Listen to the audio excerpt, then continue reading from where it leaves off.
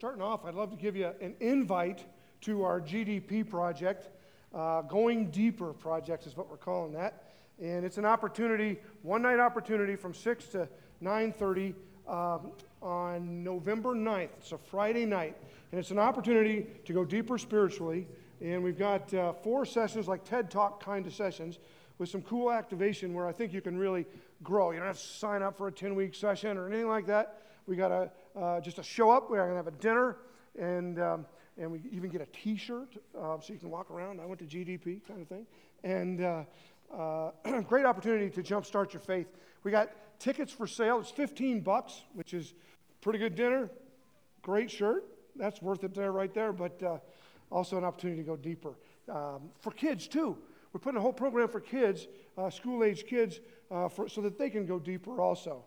And so I wanted you to know about that. And we'll be selling tickets for that, about 40 spots in the foyer. Now, last week, we had what I think was a great message about what the church is and how the church is not a place, it's us. It's a people.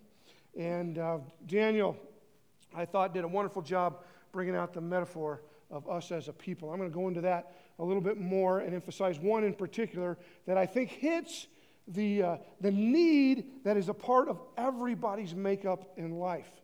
I mean, we live in a time right now where people are so disconnected and so isolated from one another. You know everything that's going on in somebody's life, like what they ate for breakfast on Facebook, and then what they ate for dinner, but we don't know each other at all on the inside. You see the pictures on Instagram, and you know all about everybody's cat, but you don't know what's going on in their life. And so, actually, right now, loneliness is an epidemic. And it used to be that loneliness was primarily older folks that were living alone. But studies show now that teenagers and those in their 20s are lonelier than any other category or demographic in our culture. So we live in a time where there's this basic need to belong. And I love this, I don't love it, but I think it's an accurate quote from Brené Brown. A deep sense of love and belonging is an irreducible need of all people. We are biologically, cognitively, physically, and spiritually wired to love, to be loved, and to belong. When those needs are not met, we don't function as we were meant to. We break, we fall apart, we numb, we ache, we hurt others, and we get sick. One of the greatest needs we have is to belong. And in a time where everything's tribal, but you can't connect to the tribe personally.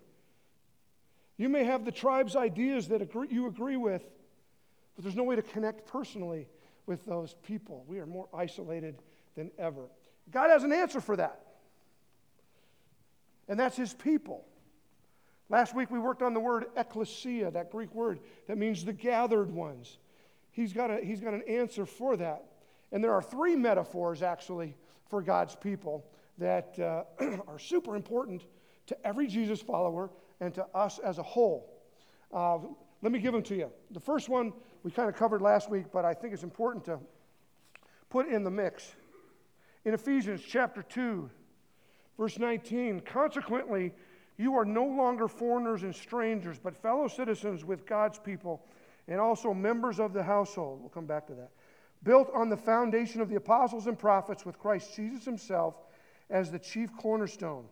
In Him, the whole building is joined together and rises to become a holy temple in the Lord. And in Him, you too are being built together to become a dwelling in which God lives by His Spirit. So that first metaphor is the metaphor for God's people as a dwelling. Peter says that we're living stones. Stones that are being placed, apparently, by the master builder, with Jesus as the cornerstone, in the right places to do what? So that God can dwell. It used to be the temple was a place you went to, but now we are the temple. Now, interesting, you've read that our bodies are the temple of the Holy Spirit. It's our if you look in the context of it, it's not just, yes, your body, Jesus, when you receive Jesus as your Savior, the Holy Spirit enters your life, and now God resides in you. But when it talks about our body being the temple of the Holy Spirit, it's our body being the temple of the Holy Spirit where God can dwell. And now there's no priest that has to intercede for you because the high priest already made it, that's Jesus, so that you could go directly to God in this place, this dwelling place where God dwells. Why is this metaphor important? One, so that you know God is present, and two, you have access to Him. So that metaphor of understanding God's people in terms of a dwelling, a living dwelling, us, and you are a stone put in a place and builds this place where God comes. That's cool. That's important to know. The second one, throw up Romans 12.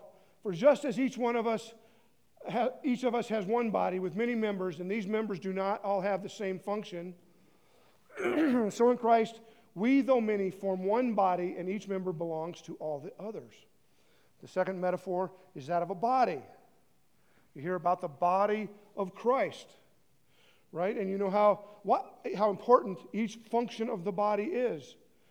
Now, I'm not wearing this for illustration purposes. I'm on my 5th month of wrist surgery and second time around and of a bone fusion thing. And you orthopedic doctor people, you know what I'm talking about. 4-point fusion here from injury back in the day. And here, I just had pins taken out. And so it's feeling pretty good. But so for 5 months, because I had to have a revision and had it done again, for 5 months, I've had to use this arm. And so, now I like to refer to these when I was younger as guns. You know? You're supposed to kind of smile or laugh at that. Guns. When you're 56, they're not guns anymore. But it used to be a gun. Well, actually, this wrist doesn't work, and so I can't use this arm and haven't used this arm for 5 months. And so this is atrophied and gotten smaller. And so then what I've had to do is I've had to use my left hand and my left arm, and I'd like to tell you that it's bigger. I don't know about that. It's stronger. But actually now my rotator cuff is hurting, and I can't do everything I'm supposed to do. You PT people could help me with that. But so do you get it? This part here is affecting this part, which means this part has to work harder, which is getting strained, and now this part isn't working, and now I can't do anything. I can't go shoot today. I'm going to watch you all do that. You know what I mean? This part is apparently important to the rest. Why is the body metaphor so important to understanding God's people and the church? Because no matter who you are, what part you are important. Even if you think that you are just kind of in the background, you feel like you're sort of a spiritual wallflower, that you don't really have anything to do, you are so important. And if you're on the flip side and you've been given a lot of responsibility and you have influence and you speak from the front and you do all of that, you need to recognize and be a little bit more humble that in fact that person is important. The body of Christ, the body, we're one body and every part is important, including you. One, you need to know that you have access and you're a part of where God dwells. Two, you need to know that you're important and so is everybody else here. Now, this third one is the one where I really want to drill into just a little bit and bring into our thinking in a little bit greater way. Back to Ephesians chapter 2. In verse 19, I read that kind of quick, but it said, consequently, you are no longer foreigners, strangers, but fellow citizens of God's people. He's talking right there that now we are actually joined up with all of God's people that had come before Jesus. But he makes it more than that. Look at how he drills in the next level. And he goes, and also members of his household. Well, that's key. Members means you belong to what? His household. Now, Paul, who wrote this, is mixing the metaphors a bit. And if you were to read this back in the day, you would understand his household in a relational way. You would understand that his household is not a reference to a building. It's actually a dwelling where people dwell and abide, where they live. And who lives in a household? Family lives in a household. You are now part of a family You are members of a household. We know this is true. Even the verse right before said, we now have access to the Father. Now, you remember what Jesus said when he said, how do we pray? And he says, our Father who art in heaven. That was a personal thing. That was a personal statement. That was not the previous Old Testament, our Father over the whole nation. This is access for you and I to a father as a son and as a daughter. And what we have right here is a gathering of sons and daughters with a father and a brother and sisters together with one another. The Bible is filled with these one another phrases. There's 50 of them, actually. I'll give you a few of them, of how we relate to one another. Couldn't remember them all. And I won't give you all 50. Just throw up John 13 so you get this. A new command I give you. Love one another as I have loved you, so you must love one another. This is a whole new thing that Jesus introduces. Loving one another. These one another phrases. Love each other. Pray for each other. Encourage each other. Admonish each other. Greet each other. Serve each other. Teach each other. Accept each other. Honor each other. Bear each other's burdens. Forgive each other. Sing to each other. Submit to each other. Be devoted to each other. 1 Peter. Look at the bottom part. Love one another deeply from the heart. That's what's supposed to be happening in a family. That's what it means to belong. People are longing for belonging. And this is where it is, right here in this family. Matter of fact, we need to go from believing. Most people think Christianity is believing something. It's actually belonging to something. In a shared experience together. Together is a crucial concept in the Bible. I'm talking about Jesus followers. They're always together. They're sharing an experience. That's the word, I'll give you a new Greek word for today. Koinonia. Now some of you veterans, you know, you're dialed into that. But koinonia, you always hear it translated or see it translated fellowship. But it literally means shared experience. That's a part of what the family of God is, sharing experience together. And I believe that's a part of every person that's ever been born. The need to belong and to be in shared experience together. Sometimes, especially when things don't go well or things don't go right. I had this happen to me where I could see it in action, that it's written on everybody's heart. So 2 years ago, Chris Clark, and I don't think they're here today, but I did their wedding in Cincinnati. They flew me over there, and I did their wedding. It's on Labor Day, which is not my favorite time to fly to Cincinnati and do a wedding. But it was a cool event, and afterwards I'm going home, right? And I get on an airplane, and I go to Chicago, and I'm going to go from Chicago, O'Hare, into Aspen, right? And it's about 2.5 hours or whatever, but the plane is delayed in Chicago. So I'm doing laps, not running, but walking around the airport, trying to keep moving, and it's about 2 hours late. So everybody who's going to get on this plane is already a little agitated, right? And I get on after most everybody else is on. And so I'm walking down the aisle, and I got an aisle seat, and so this, you know, the planes that go into Aspen, the United planes, they got a seat in the window and a seat in the aisle, and that's all they got. And I'm walking, and I see my seat, and there's this fella sitting in the seat by the window. He's probably 22, maybe 24, and he looks up at me and scowls at me like I'm his nightmare.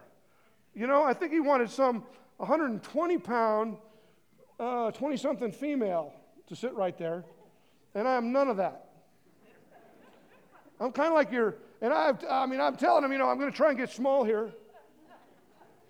It's not that easy getting small on the plane, but he scowls at me again, puts his headphones on, and looks like he turns them up really loud. You know, one of those big Dr. Dre things, you know, like that. And then just basically looks the other way. And now, if you know me, this is a challenge. I like this because I mean, there's nothing more fun than seeing if you can't get somebody who doesn't want to open up, who's already decided that he doesn't like you and doesn't want to have anything to do with you. And I'm like, yeah. And now, I think Daniel could do it no matter what. But this was going to be a lot of work for me. And I try, hey, would you like some nuts? Hey, look at this, and is there anything I could get you, I tried for probably an hour, and I could not. I just think I made him madder. I think he just turned it up louder. And so finally, I just tried to stay small, and we flew, and it's 2.5 hours. And, a lot of you flown into Aspen, and as you're flying in, you kind of bank over basalt, kind of, and then you come over Old Snowmass, and then you start dropping by Woody Creek really fast. And it's kind of a short runway. And so everybody's kind of jostling around to get ready for the landing. And we're coming by Woody Creek. Now you can see, the hillsides, like out your window. Instead of looking down at them, you're looking right at them because you're getting low enough, And we start coming pretty close to the highway. You know how you go over the highway and then you land? And right there, if you're that far, you're like going to land. And so we're just coming up on the highway. And then all of a sudden, the pilot pulls back and fires up these the engines. And we start, and it's accelerating. And I don't know how close. I'm pretty sure we didn't drag, but we weren't close. But this was dramatic, and fires. We go over the runway, and then we start to bank up to the right over Owl Creek, and we're now cranking hard and going as fast as we can high, and starting to turn the corner. And we get over Old Snowmass, and then back over Old Snowmass, and then he starts to kind of point it back towards Denver, and then he comes on with the pilot voice. Oh, we won't be landing in Aspen today, because a sensor came on to indicate that our equipment won't be able to stop us in time on such a short runway. And so this guy next to me, he takes off his headphones, and he just lets all this foul language out. Oh, blah, blah, blah, blah, blah, blah, blah, blah. And I said, hey, bro, I'm actually okay with them not landing a plane that can't stop on a short runway. and you could see him go, yeah, I guess so.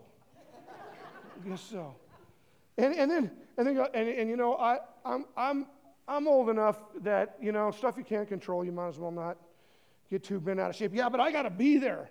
I got to get to Snowmass. I got to do, I got all this stuff I got to do. And I go, I get it. I'm going down to Glenwood, and I'm riding the bus. And then we start talking, and about that, it's only 35 minutes back over to Denver, right?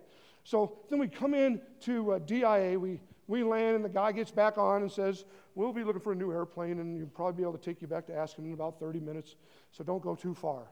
And so we circle back in 30 minutes. He goes, we fixed the airplane, so it's a fixed airplane. Instead of a new airplane. I want a new airplane. And fixed airplane. And again, I'm late to get on, I'm the last guy to go on, because I just don't like all that, jostling around. And I go back to the seat, and this guy goes, hey, man, I bought you dinner. He bought me a sandwich and a drink, and he got out a sandwich, and we ate dinner together as we're coming back over. And we're talking about, what do you like? Well, he goes, I like the dirt bike. Oh, I like the dirt bike too. And we start talking, where do you go? Oh, I like to go, yeah. And then we start to connect, And then we come in, and then we land, right? And as we're landing, you know what everybody does. Yeah, and now the pilot's a hero because he landed us and didn't kill us. And there was like shared experience with everybody in the whole plane because we're now there. And we get out, and he goes, I'll see you later. I was asking him, I got to take the bus. I've taken the bus 2 times in my life here in the valley. And I'm going to ride the bus from Aspen down to Glenwood with my suitcase. Oh, I know all about the bus. I take it to work every day. And you want this bus on this line, and this kind of big ones, they don't stop, and that's all you want. And I go, okay, thanks. And then we say bye, and he goes off, and I go to get my luggage. I'm getting my luggage, and he comes walking back in. Now, mind you, we're about almost 3 hours late. And he comes walking back in from outside, and he goes, hey, man, I just think I should help you find your bus. And I actually am thinking, he either thinks I'm absolutely pathetic, or he really, maybe it's both. he really wants to help me with the bus. And he actually starts wheeling my thing underneath the tunnel and up to the bus. And then this bus comes up, and he goes, oh, that's my bus. And you don't want this one. This is the one that stops everywhere. You want the big one that's coming. And, well, aren't you going to get on? No, I'm going to wait here to make sure you get on your bus. And so then the big bus comes. And I get my stuff, and he goes, well, this is your bus, and it'll take you all the way to where you need to go. And then he gives me this hug.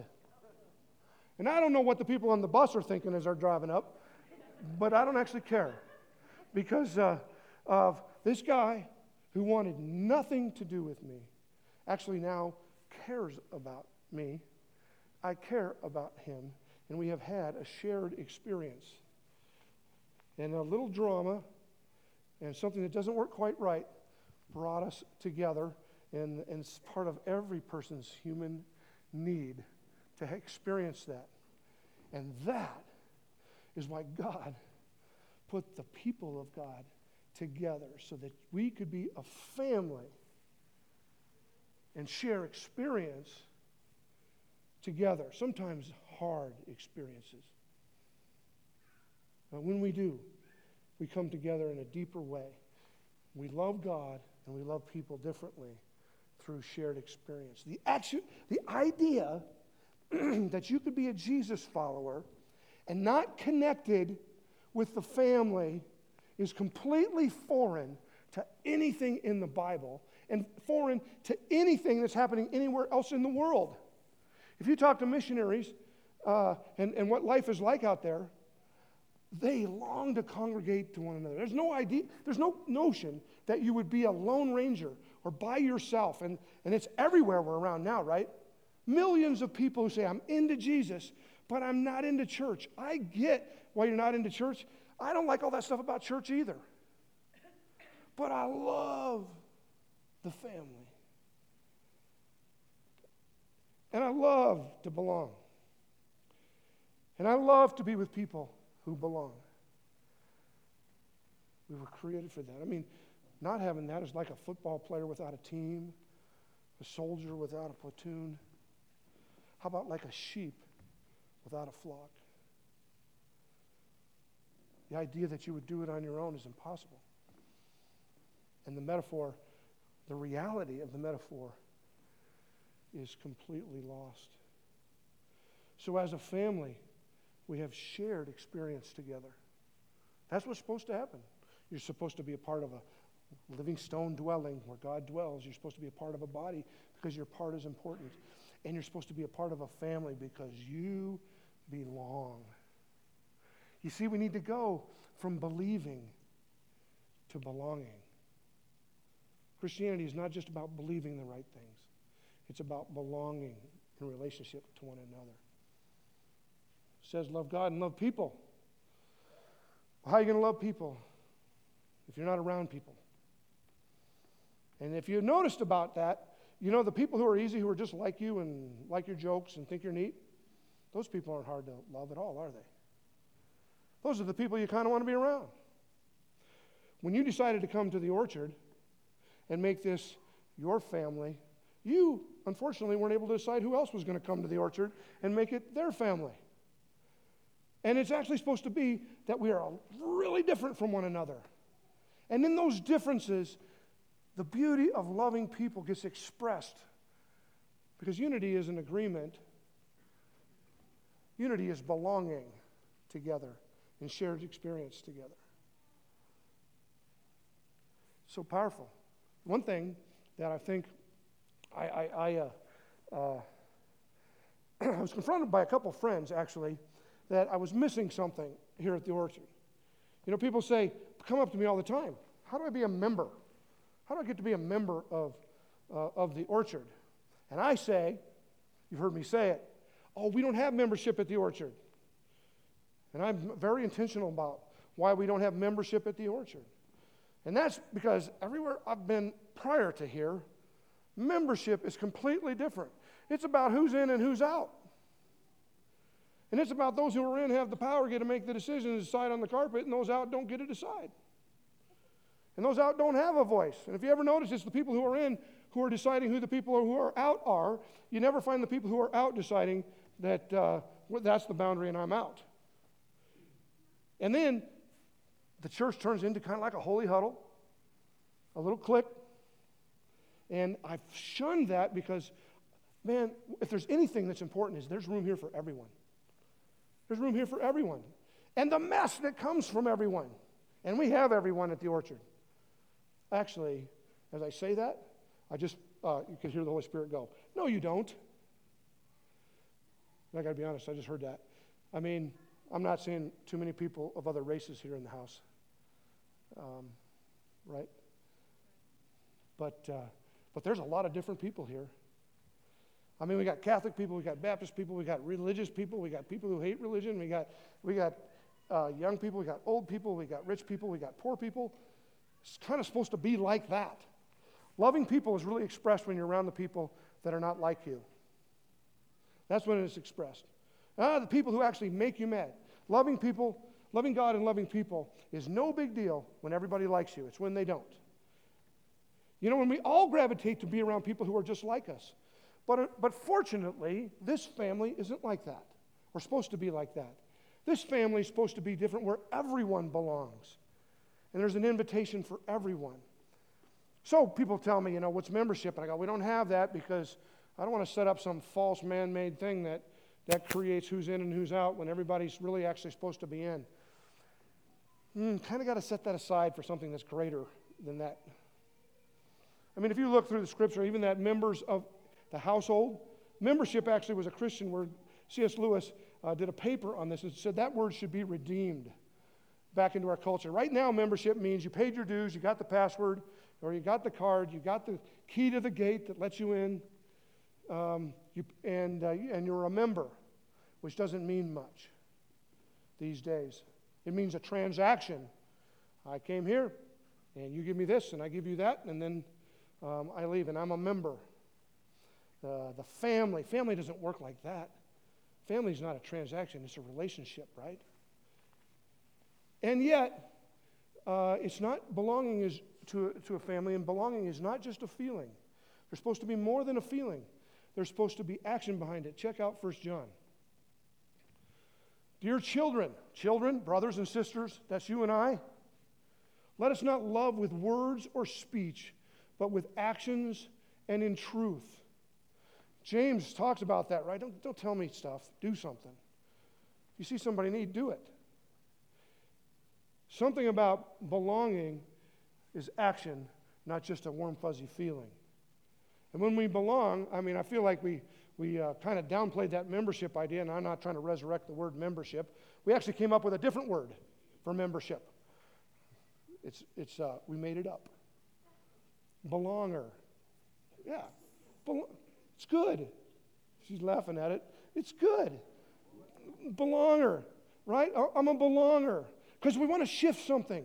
We want to shift something. Belonging isn't too important. Right now, because we never set up anything for you to belong to, if somebody asked you right now, hey, what church do you go to?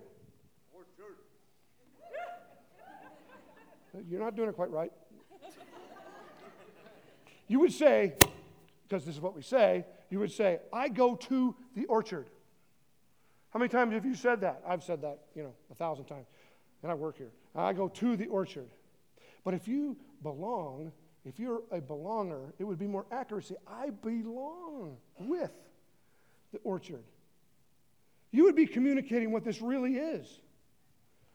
More so. If I were to say, yeah, I belong with, or I belong to would even work, but instead of I go to this on Sunday, and then I go do that on Saturday, and then I go do this, and it's just a part of my schedule. There's a shift when all of a sudden you realize that you're a part of this place, that God has put you here to connect in this with these people. It's not so much a place as it is a people that we belong to. That's powerful. That's powerful. But I think just like I said in 1 John, it requires action. Something to act on. And I think there's three things. We'll roll this out in the new year so that you can participate in it. The Belonger program. because so that we can emphasize the importance of the commitments that come along with being a part of the family and belonging. But there's basically three things. And I think these three are kind of transferable to any time through the church history, or maybe anything that you belong to, but certainly here. The first one is serving. Well, all three of them are serving, giving, and inviting. Serving, we are most like Jesus when we serve. Philippians chapter 2 says that Jesus, who was God, humbled himself to be a man for you and I, to come for you and I, to serve us. If you want to be like Jesus, you're going to be serving one another. It's a critical thing. Now, you may be doing it formally, and we have needs everywhere formally. You may be serving children. You may be serving in the garden. You may be serving as a leader in growth groups, which is a key thing for us here. You may be serving with hospitality. We need some serving people in hospitality. It says practice hospitality. You may be serving in some quiet place that nobody knows. That's okay. Or you may be serving in some high-profile place. But part of being the family, part of being a belonger, is serving. It's when you're most like Jesus. Second, giving. Giving is kind of obvious, isn't it? Where your heart is, where your treasure is, there your heart is. You put some treasure here. When you bring your first fruits into the house, and we put our first fruits together as a family, do you know what we can do as a family? We can dream, for one thing. We could dream about what could happen. It wouldn't be about just trying to get the lights on or pay the staff or something like that. We could dream big. How would the valley change because we were a family and we came together with our resources? I think big things. I think the big problems could change. I'm not talking about small stuff. I'm talking about maybe mental health in that valley. This is a desert for mental health. People are isolated. You know what's in this valley related to that. Or we could go to the I just love this kind of stuff. You know, we could go to the city and say, what do you need? And they go, we weren't able to do this year because we didn't have the money. Let us do that. We'll put that park in. Or we go to the school. What do the kids need where you didn't have the money for that? Oh, yeah, we'll do that. We'll get them food for that. Or we'll buy them backpacks for that. Or we go to the county. What do you need? We need somebody to clean the river. We'll go do that. We'll go serve tangibly that way. What if it got hard to be isolated in this valley because we were moving out and we had the resources to do it?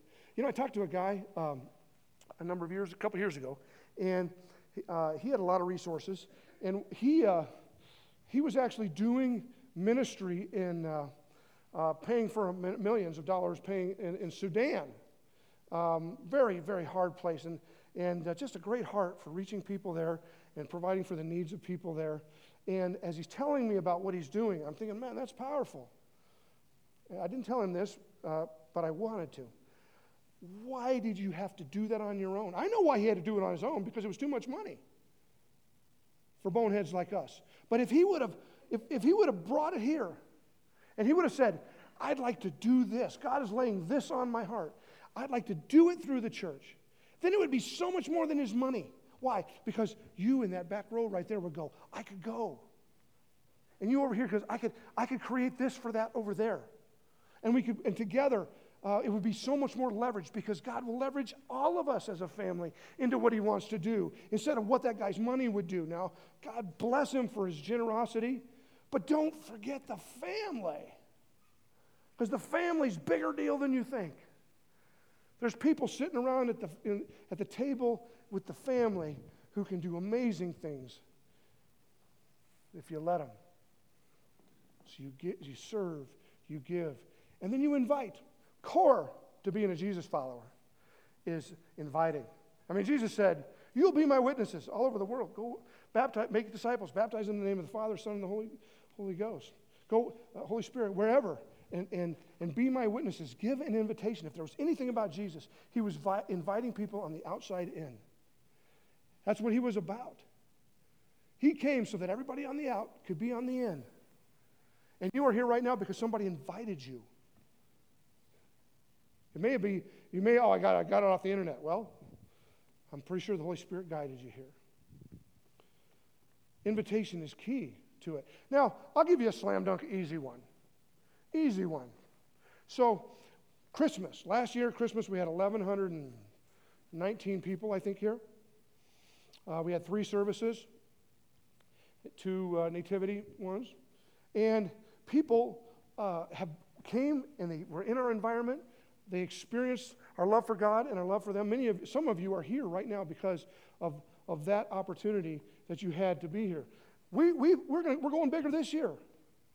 1,500 people, 4 services. We're doing one the night before. Why? Because we want to have as many people as we can be in our environment and share what's cool about the orchard and ultimately about Jesus. That's an easy invite because people are coming to Christmas anyway. They're interested. But an inviting attitude, an inviting spirit that says, I kind of want to go where you're going. I know that not everybody's real verbose and some invites are hard, but that's part of being a Jesus follower. So we serve, we give, and we invite, which is exactly what Jesus did, right? He served you by coming while you were isolated and alone so that you could belong. He gave himself so that you could be forgiven and right relationship with him and with one another. And he gives you an invitation to be with him and to be a part of the family. That's what you're doing when you take communion. And when you take communion today, it's open to anyone. You don't have to go to a class. You don't have to know how to do it right or anything like that. It's an open invitation. I believe that this was made as an invitation, not as something that separates. Matter of fact, if you're just checking Jesus out and you're not sure yet, that's exactly what this is for. You are welcome to come up and contemplate what Jesus did. Please do. What a cool invitation he gave. So as you take communion, thank him that you belong, and then tell him, I want to be a belonger. Thank you for what you've done for me. Let me pray for you. Lord, we are so thankful that you are inviting and that you've brought to us something that meets our greatest needs, to be with you and to be with each other. And I pray that the orchard loves one another so well that people throughout this valley, Lord, recognize that there's something going on, something winsome, something shared. And as we take these elements, Lord, that represent your body that was given and your blood that was shed, we thank you so much that you came to bring us in and to include us, and that we're important, and that you dwell here in our midst. In Jesus' name.